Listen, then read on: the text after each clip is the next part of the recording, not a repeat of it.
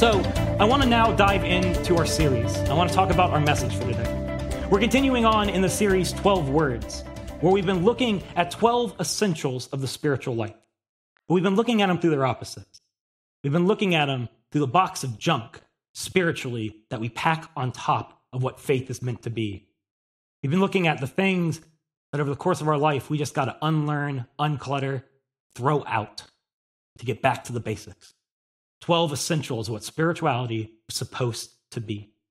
And before we get to our word today, I actually want to show you a trailer from a movie that I saw about a month ago that just got lodged in my head. It's this movie called Free Solo. Has anyone heard of this? If you're about to be afraid if you haven't. Melanie has. So Free Solo is a movie about Alex Honnold. It's a documentary.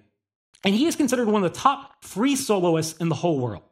If you don't know what free soloing is, it is the act of climbing mountains without any gear, pretty much. It's rock climbing without ropes.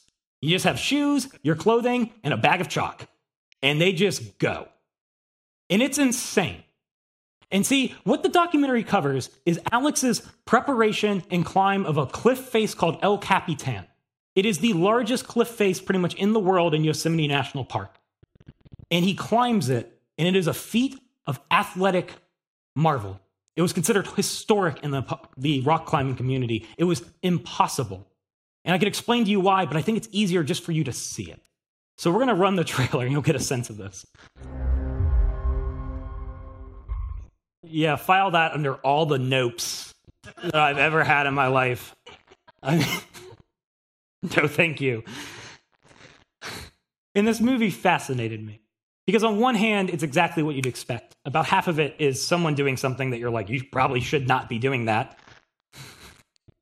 But the other half, I didn't expect. See, the other half of the film actually spends a lot of time exploring why Alex does what he does. The film shows more of Alex than just his climb. It actually tries to cover the journey he's been on, the journey to unpack and grow beyond his past.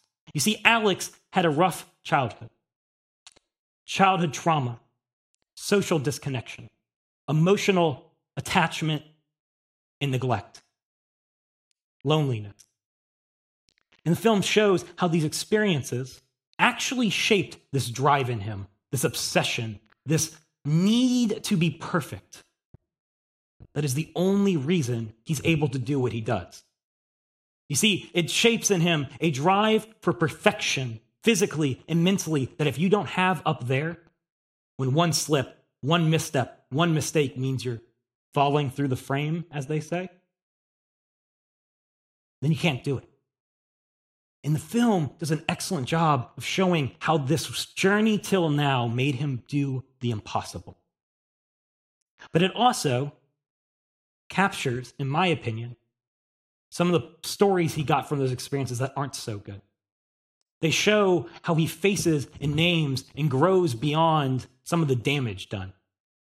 How he learns stories of isolationism, of emotional detachment from the people around him, and even his own life to some degree. About self-centeredness. It's about me and what I want to do. And at other times, escapism and obviously thrill-seeking. I think that one's clear.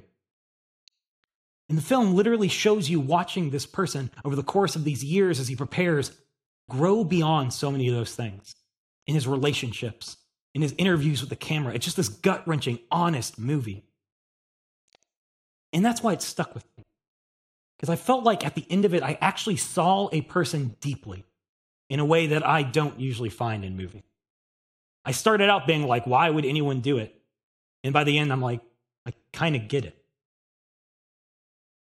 And it also challenged me to consider my own internal story. The ones that drive me, seen and unseen. See, I believe as human beings, we all have these stories inside us that often sit between us and how we engage our world.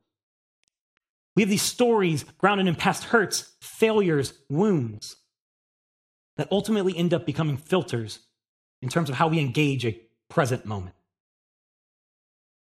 And what I looked at when I saw Alex's story were the two ways that we can deal with these often in our lives. On one hand, we face them. We name them. We come to see them in ourselves. And in doing so, we're able to heal from them and ultimately repurpose them. See, what Alex showed me is that sometimes if we could see these stories, they end up strengthening and helping us because we're able to learn to examine, reclaim, and redeem our past journey through a journey of self-discovery and growth. And they actually help us do the impossible. But I also saw that on the other hand, we can end up carrying these stories without ever knowing they are there. That we can go throughout our life, we can pick up these wounds, these experiences, these traumas, and they create little stories in us. And when we fail to fully see them, what happens? They sit below the surface until a trigger comes along. And suddenly they come up, the story starts to play, and the rest of that time, we are filtering the present through the past. Has anyone been there before? And maybe your stories don't push you to climb mountains, but trust me, we all have them. I think it just comes with being a human being. And I think that their impact on our life is almost entirely determined by the work we do to see them and change them. And that is what leads us to our box today. See, we're going to talk about the box of ignorance that we need to unpack through self-examination. And when I say ignorance, I don't mean it in the way our culture does. I mean it in terms of an ignorance of ourself, an inability to see the stories that we're playing out in our lives, and our inability to interrupt them and stop them. And when I say self-examination, what I mean is the process and practice of daily, rigorous, and honest self-reflection. I think it's an essential practice for spiritual life because without it, I believe we cannot learn to see these stories, to catch them, to interrupt them, to redirect them before they've run their course.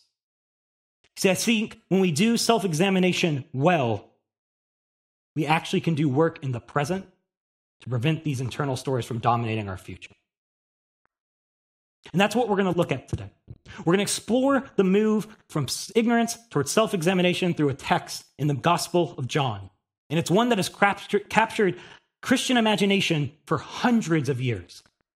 And it shows us both the need for self-examination and the danger when we leave that box of ignorance full. It's a story about Jesus, a woman caught in adultery and casting stones. Now, as always, I want to start with some context before we jump into the text.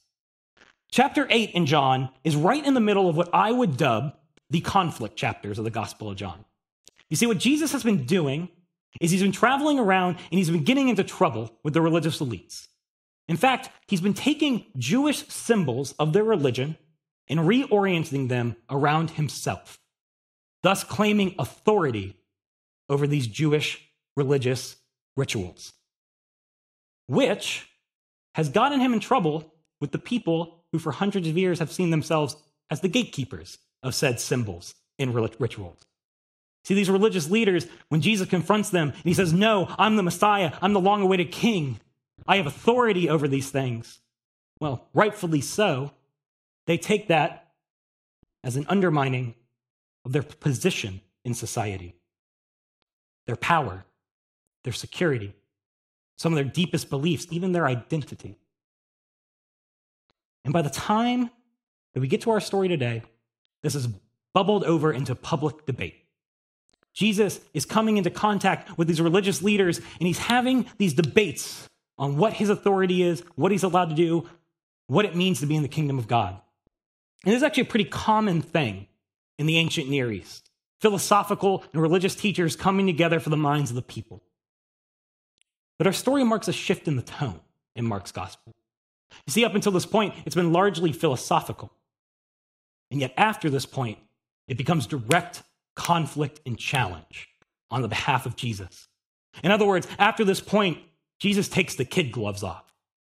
And his language becomes some of the most harsh critiques you'll read in any of the Gospels, literally accusing these people of being outside of what God is doing in the world.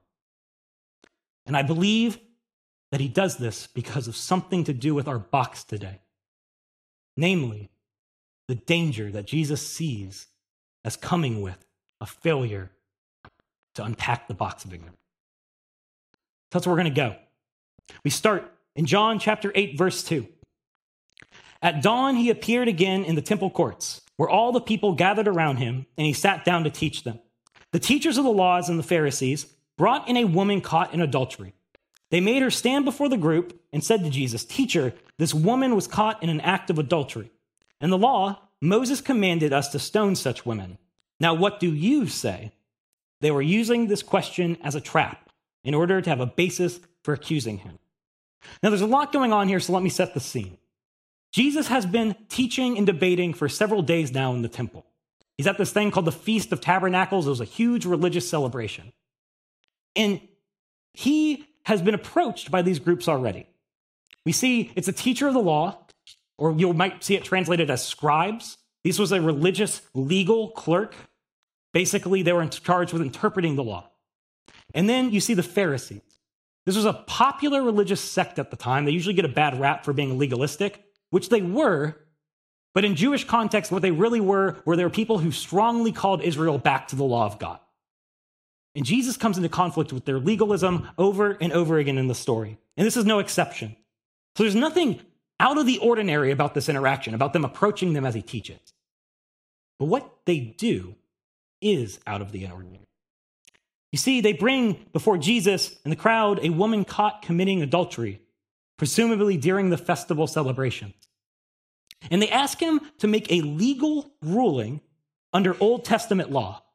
Basically, they ask Jesus to interpret biblically what they should do with this person who has broken the law of God, which doesn't seem too strange. He is a rabbi, he is a religious teacher. Seeking out his interpretation on the Old Testament makes sense. And yet, the author gives us a clue that there's something else going on here. If you notice, he says that this isn't just a matter of interpretation and discourse. In some way, it's a trap. In some way, their motives are a little more insidious. That somehow these religious leaders are using this woman in her case as a ploy to entrap and accuse Jesus of doing something wrong. And we're like, how? How is that even possible? Well, you have to know Old Testament law to get what's going on here. You see, when you know Old Testament law, the law of Moses, there are some serious legal irregularities going on in how this is being carried out that leave you with one conclusion: this is not in good faith. The first thing, when you look at the text, is the way they bring this legal case to Jesus is all wrong.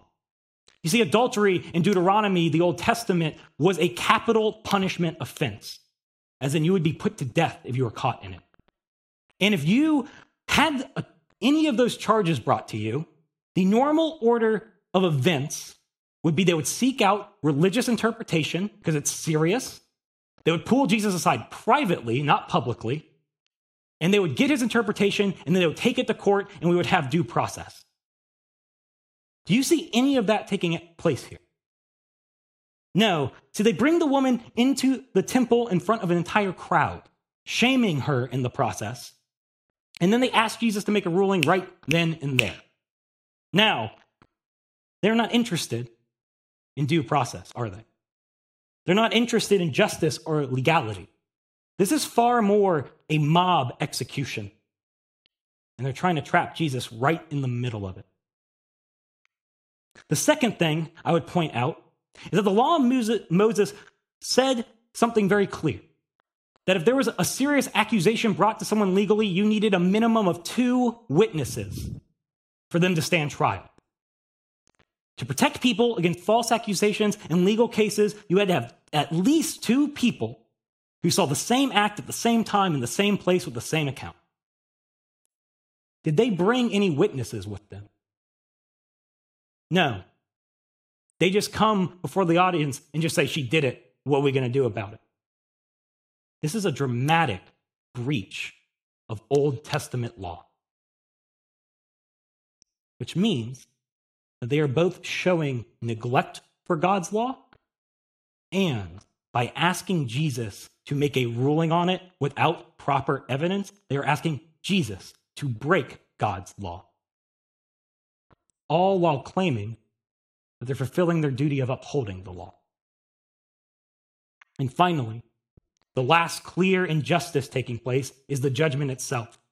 You see, in Old Testament law, again, it was clear when adultery took place, both the man and the woman would be brought to trial. Is the man anywhere found in this story? No, only the woman is brought before the crowd.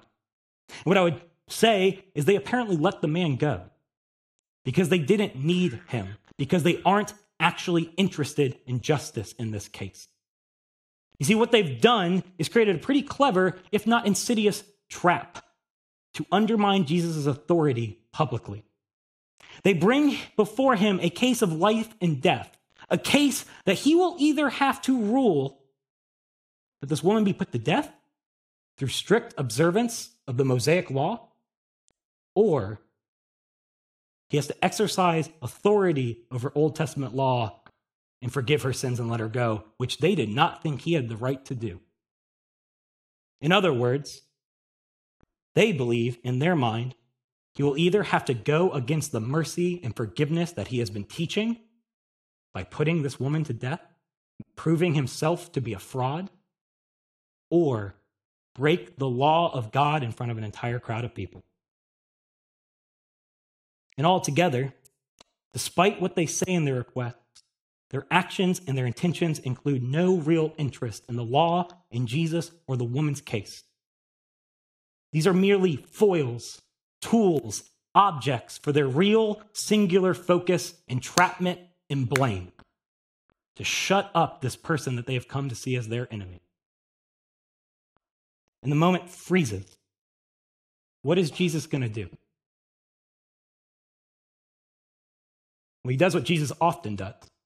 He does something incredibly bizarre and quite masterful when you understand what's going on. We read further, but Jesus bent down and started to write in the ground with his finger. He starts doodling in the dirt. When they kept on questioning him, he straightened up and said to them, "Let any one of you who is without sin be the first to throw a stone at her." Again, he stooped down and wrote on the ground. This is one of my favorite moments of Jesus in the Bible because it's just so odd. He is in an intense philosophical debate with a life on the line. And what does he do? He starts playing in the mud. Like, what is going on here? And over the course of Christian history, our first instinct is to say, what did he write? That's got to be the answer. And honestly, despite all the interpretations I've heard, there is nothing in the Bible that can answer that question for us. The truth is, we just don't know definitively. We make a lot of guesses, and there's a lot of really interesting possibilities. I've heard people teach that it was a quote from one of the prophets, from Jeremiah, about the names of those who oppose God being written in the dust. I've heard people connect it to the law in Exodus about being a malicious witness. I've heard people mostly teach that he lists their names and their sins, thus showing their hypocrisy. And these are all exciting, and it's fun to debate about it and to talk about it, but when it gets down to brass tacks, nothing in the text can give us a definitive answer. And that's because, to some extent, I don't think it actually matters. You see, I believe it was the act of writing itself that was the most important part. See, like I said, in the ancient Near East world of Jesus, public debate between philosophers and religious leaders was common. They would get together and they would battle it out. And one of the things that you could do to show complete disengagement with an argument was to write or to draw in the dirt while someone else was talking. This is ultimate disrespect. See, we can relate to this today. Let's say you and I have been going at it, we've been fighting, and you come and you're like, I've got him trapped, I know the perfect argument, you start laying into me, and I just start. Do you feel like you've been heard? Do you feel like I think what you're saying is valid? No, you see, this was a strategy for showing someone how little support or value you believed their argument had. It was reserved for the worst, most flawed arguments in a public debate. It was a way of saying, what you are arguing is so obviously wrong, I'm not even going to give you a response. And when in frustration, the religious teachers press on, he stands up and hits them with one line and then returns to his disengagement. Let any of you who is without sin be the first to throw a stone at her. You see, Jesus' actions and response show a complete disregarding of the validity of their question. He basically says it's too flawed to even acknowledge it as valid with a counter argument. To respond would give legitimacy to something that is totally and utterly illegitimate. And with one line, he shows us why he sees it that way. He says a line that shows that in his view, their worldview concerning sin, judgment, their own righteousness, and their present action and intentions invalidate their position entirely. With one line, he lays down a crushing challenge of self-examination. And I think it hits home in two ways. I think in the first way, he challenges them to examine their past and judge themselves by their position in the present. He says, how would a trial go over the worst thing you've ever done if it was handled in this way? If it was public, if it had no witnesses, if there was no evidence needed, if it was just accused and be put to death? How would Jesus rule in that trial for you? And how should that change how you view the outcome of this trial? On the other hand, I think he challenges them to examine their intent, the internal story that is producing their actions. See, they brought this woman before Jesus claiming their divine duty of upholding God's law. And yet, what have they clearly and decisively violated in their attempt to trap Jesus? In their denial of justice, and their lack of witnesses, and letting go of the man. Jesus holds up a mirror and shows them in their actions in that moment are actually defined by a story that they can't even see, one that is well underway. It is a story of fear, humiliation, anger, pride, resentment towards Jesus. That's the story that's driving them, he says, not your love for God, and certainly not the values you claim to be upholding. He seamlessly asks, you would attack a human life and break God's commands to get your way. Shut me up, and then you would have the gall to tell me that you're acting in God's will. And with that, he goes back to writing on the ground. The Old Testament, ancient Near East way of saying, next, I'm done with you. And one by one, they leave. We read in verse 9 as the story closes. At this, those who heard began to go away one at a time, the older ones first, until Jesus was left with the woman still standing there. And Jesus straightened up and asked her, woman, where are they? Has no one condemned you? No one, sir, she said. Then neither do I condemn you, Jesus declared. Go now and leave your life of sin. So they leave one by one, the wise first, that was the older first, that's what it would have meant, the wisest in the crowd, and then everyone else follows them. And only the woman remains. There's actually some really interesting stuff here that you might have missed. Did you notice that this is the first time anyone addresses the woman directly in the whole story? This entire trial about her, with her life on the line, has been swirling around, and everyone else has seen her as an object until this point. An object in their game, an object in what they are trying to do to Jesus. And Jesus, when he addresses her with the word woman, actually in Greek, in English that sounds gruff, but in Greek it's a word of respect. Jesus, later in the gospel, uses it for his mother. It's a way of showing sincere care. See, what Jesus does in that moment is he says, I see you as a human being. And they have found no way to judge you, and I'm going to relinquish any right to judgment I might have too. But he does invite her and challenge her to change. He doesn't ignore that she was guilty. That's actually not really up for debate in the text. But he does show that in the kingdom of God, there is a new way of doing things and a new path forward. There's this new reality of radical grace, the relinquishing of judgment. And that new reality, Jesus is saying, gives us a new opportunity for beginning a new story. It's freedom that leads to something new. Like, no wonder this story has captured Christian imagination forever. It's beautiful. It's like the quintessential Jesus story. But I actually want to take some time reflecting on what this story tells us about that move from ignorance to self-examination, because I actually think it has some deep truths to show us. First, when I read this story, I find that when we fail to do the work of self-examination, we just end up spiritually stuck, missing out on what God is doing in the world. You see, the Pharisees and the scribes are trying to defend what they've always known. This understanding of sin, judgment, punishment, death, it's just the story they've been taught. It's a story that they've always held on to. It's a story that they've gotten their power from. It's just the story that they've internalized. So, of course, when they perceive someone as attacking it and attacking them, it's fight time. There's only one problem. When these stories play and we don't see them, the cost is clear. They miss out on something new, on a better story that actually is playing out right in front of them. They have been waiting for hundreds of years for the Messiah to come, for God to act, and when he's right in front of them, they end up missing it because it's not the story that they thought they'd be living in and that they've always lived in. And I don't know about you, but I've been there. I have held stories over the course of my entire life that have never once helped me, healed me, or led me to grow.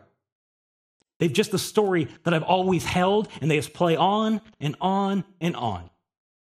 One of mine, for example, is abandonment. I don't know about you, but at some point I learned that there's something so fundamentally broken in me that there's no way people could love me. So that when people would come into my life and try, I would just assume they were going to find something and leave one day. So I just expedited the process. I pushed them away. Do you think that left me stuck? Or how about this one? I learned from our society, I don't know, that to be a man means to never be afraid. There's only one problem with that. Fear is a natural human response. So you know what I learned? I learned to funnel fear through anger, an appropriate emotional response for men. So every time I got afraid, I just denied it and blew up. Think that might have left me stuck? Not being able to process my reality as it is, how I felt in a given moment? And there was these opportunities that came to me more than once. If I would just do a little self-examination, just ask myself, what story are you living in right now? But I couldn't do it. And I just got stuck. And I just stayed ignorant to why I did what I did. And the story went on. The second thing, though, second truth, is that more often than not, I think our box of ignorance is actually something that other people ultimately end up paying the price for the most. See, I don't believe that the vast majority of wounds are caused by cruel intention. I believe they are caused by a lack of consciousness. I believe that they're caused by people who are unaware of the internal story playing out in a given moment. Their ignorance. They don't know what they're living in. And there's just one problem. See, when we live in stories that are in our past and not the present, that means they're detached from reality. And if our story that's playing on its own is not connected to reality, then reality can't slow it down, which usually means that the people in front of us who have nothing to do with what's going on inside us get run over and get pushed out of the way until that story stops. See, I don't think the Pharisees woke up that morning and said, you know, it would be fun if we used a human life to undermine all the values we hold in this world. They weren't like, gee willikers, wouldn't it be great if we just broke God's law? No, I think that they were caught up in an unseen story of fear, of insecurity, of humiliation, of pride, resentment, and retaliation. And when they saw this woman, they didn't see her as a person, because that story just saw an object that they could use to win that fight, to make the crisis stop. And everything, their values, their beliefs, their position just became tools for that story running its course. You see, I think for most of us, this box of ignorance is full of stones, whether we want it to be or not. Something comes along and it triggers whatever that story is, and just naturally we lean towards lashing out or running away. And when we don't seek to be aware of these stories, without meaning to, we often plant a stone in our hand. And between the stimulus and our response, that thing is flying. The only problem is it's usually at the person in front of us or the person who triggered it, not to our eternal world. I mean, this is so human. I think when I am ignorant of what's going on inside me, my hand gets full of stone. I mean, let's go back to the abandonment one. It's really romantic to say, well, I couldn't receive love. But it's not pretty in reality. In reality, what it means would be good people tried to love me. That story started to play, and I bailed, which comes out as using and hurting people more often than not. Some of the deepest wounds I've caused in this world are from casting that stone. Some of my biggest regrets. Or how about the fear and anger one? Ever had, like I said, ever had someone who's just mad at you and you don't know why? So I get scared, I get mad, I blow up. Do you think my marriage suffered for that? Obviously. Obvious. Each case, before I cast this stone, was a story. A moment of unawareness, a moment in where I'm stuck or hurting someone else. So what's your stone? And what's the story? See, because I believe that we need to know the answer to those questions because this story is trying to change that story. It's very subtle, but did you notice that everyone in our text today actually is given the same invitation, but in a different way? They are all invited into a new life, a new story, and all they have to pay is transformation. The Pharisees and the scribes are invited to use self-examination to look at how their old stories are shaping how they respond in the present and to change it in light of what God is trying to do. When you look at the woman, she's invited to use self-examination in the present to change her future. Accept the story of grace today and go forward to a new life. I believe that unpacking this box by practicing self-examination allows us to learn all our stories, all of our beliefs, all of our thoughts, all of our actions in a given moment, past, present, future, through the filter of Christ, the filter of love, and the filter of grace. And what I have found is that I come out the other side of that filter a better person and a little bit more like him. But it's only possible with daily, rigorous, and honest self-reflection. Not a one-time event, but as a regular process and practice. And if you don't know where to start, let me give you one. This is a tool that I use. And it's something that if you just try for 5 minutes an evening, just check back in a couple months and see if you're a little more self-aware. You start by sitting down and getting quiet at the end of your day. And just become aware of God's presence in that moment. And in all the moments of your day. God, you are here because you were everywhere. Next, review the day with gratitude. Just 3 things. Thank you, God. If you have nothing to say, thank God for breath, because that was never a given. Next, review your day thinking of any moments of high emotion, stress, fear, anger, crisis. Where did you get to that next level? And then reflect and examine if during any of these moments you cast stones at yourself or at someone else. Where did your response not match the reality of the situation? Someone did something small and you responded really big? That's a story. Any moment you cast one of those stones. Next, choose just one of those moments and pray for it. Just invite God into it. Say, God, help me heal, help me let this go. And finally, you close by looking towards tomorrow. You let it go and you say, God, can I just do a little better tomorrow than I did today? Because that's what the spiritual life is about. See, I have found that my practices like this have fundamentally changed me. I have found that it has helped me at times catch the stone before I throw it. The story comes, the stimuli triggers it, it starts to run, I cock my arm back, and I go, what am I doing? And it doesn't leave my hand. And I thank God for new awareness. More than that, though, they have actually helped me not pick up some of those stones at all. They have healed me to the point that the story just doesn't play anymore because it's been so radically changed by grace. And I truly believe that when we grow in our ability to know ourselves, to know why we do what we do, we are invited by God into a story that lets us change, repurpose, and redeem our past stories, both in the future and in the singular moments of our life. I think it frees us to do amazing feats.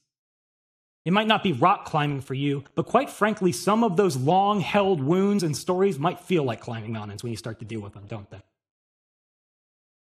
And they're amazing nonetheless, because I know that if I told myself just 3 years ago, Mike, you're not going to be as afraid, as angry, as dreading abandonment as you are now, I would have thought any movement in those areas would have been a miracle. It's possible. You just got to do the work. And that work, I think that process starts with a choice. You see, I know it's not a one-time event. I know that it's a lifelong process and practice, but I think we have to choose to begin to open this box and to empty it and to get rid of those stones.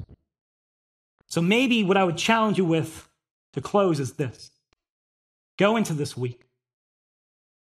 Try to catch yourself in one of those moments in which you are outside of reality.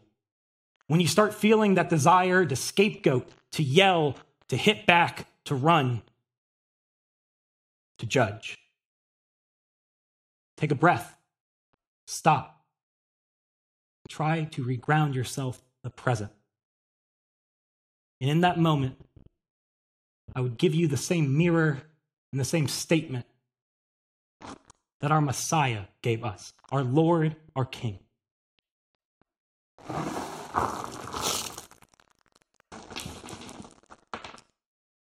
Let ye who is without sin cast the first stone.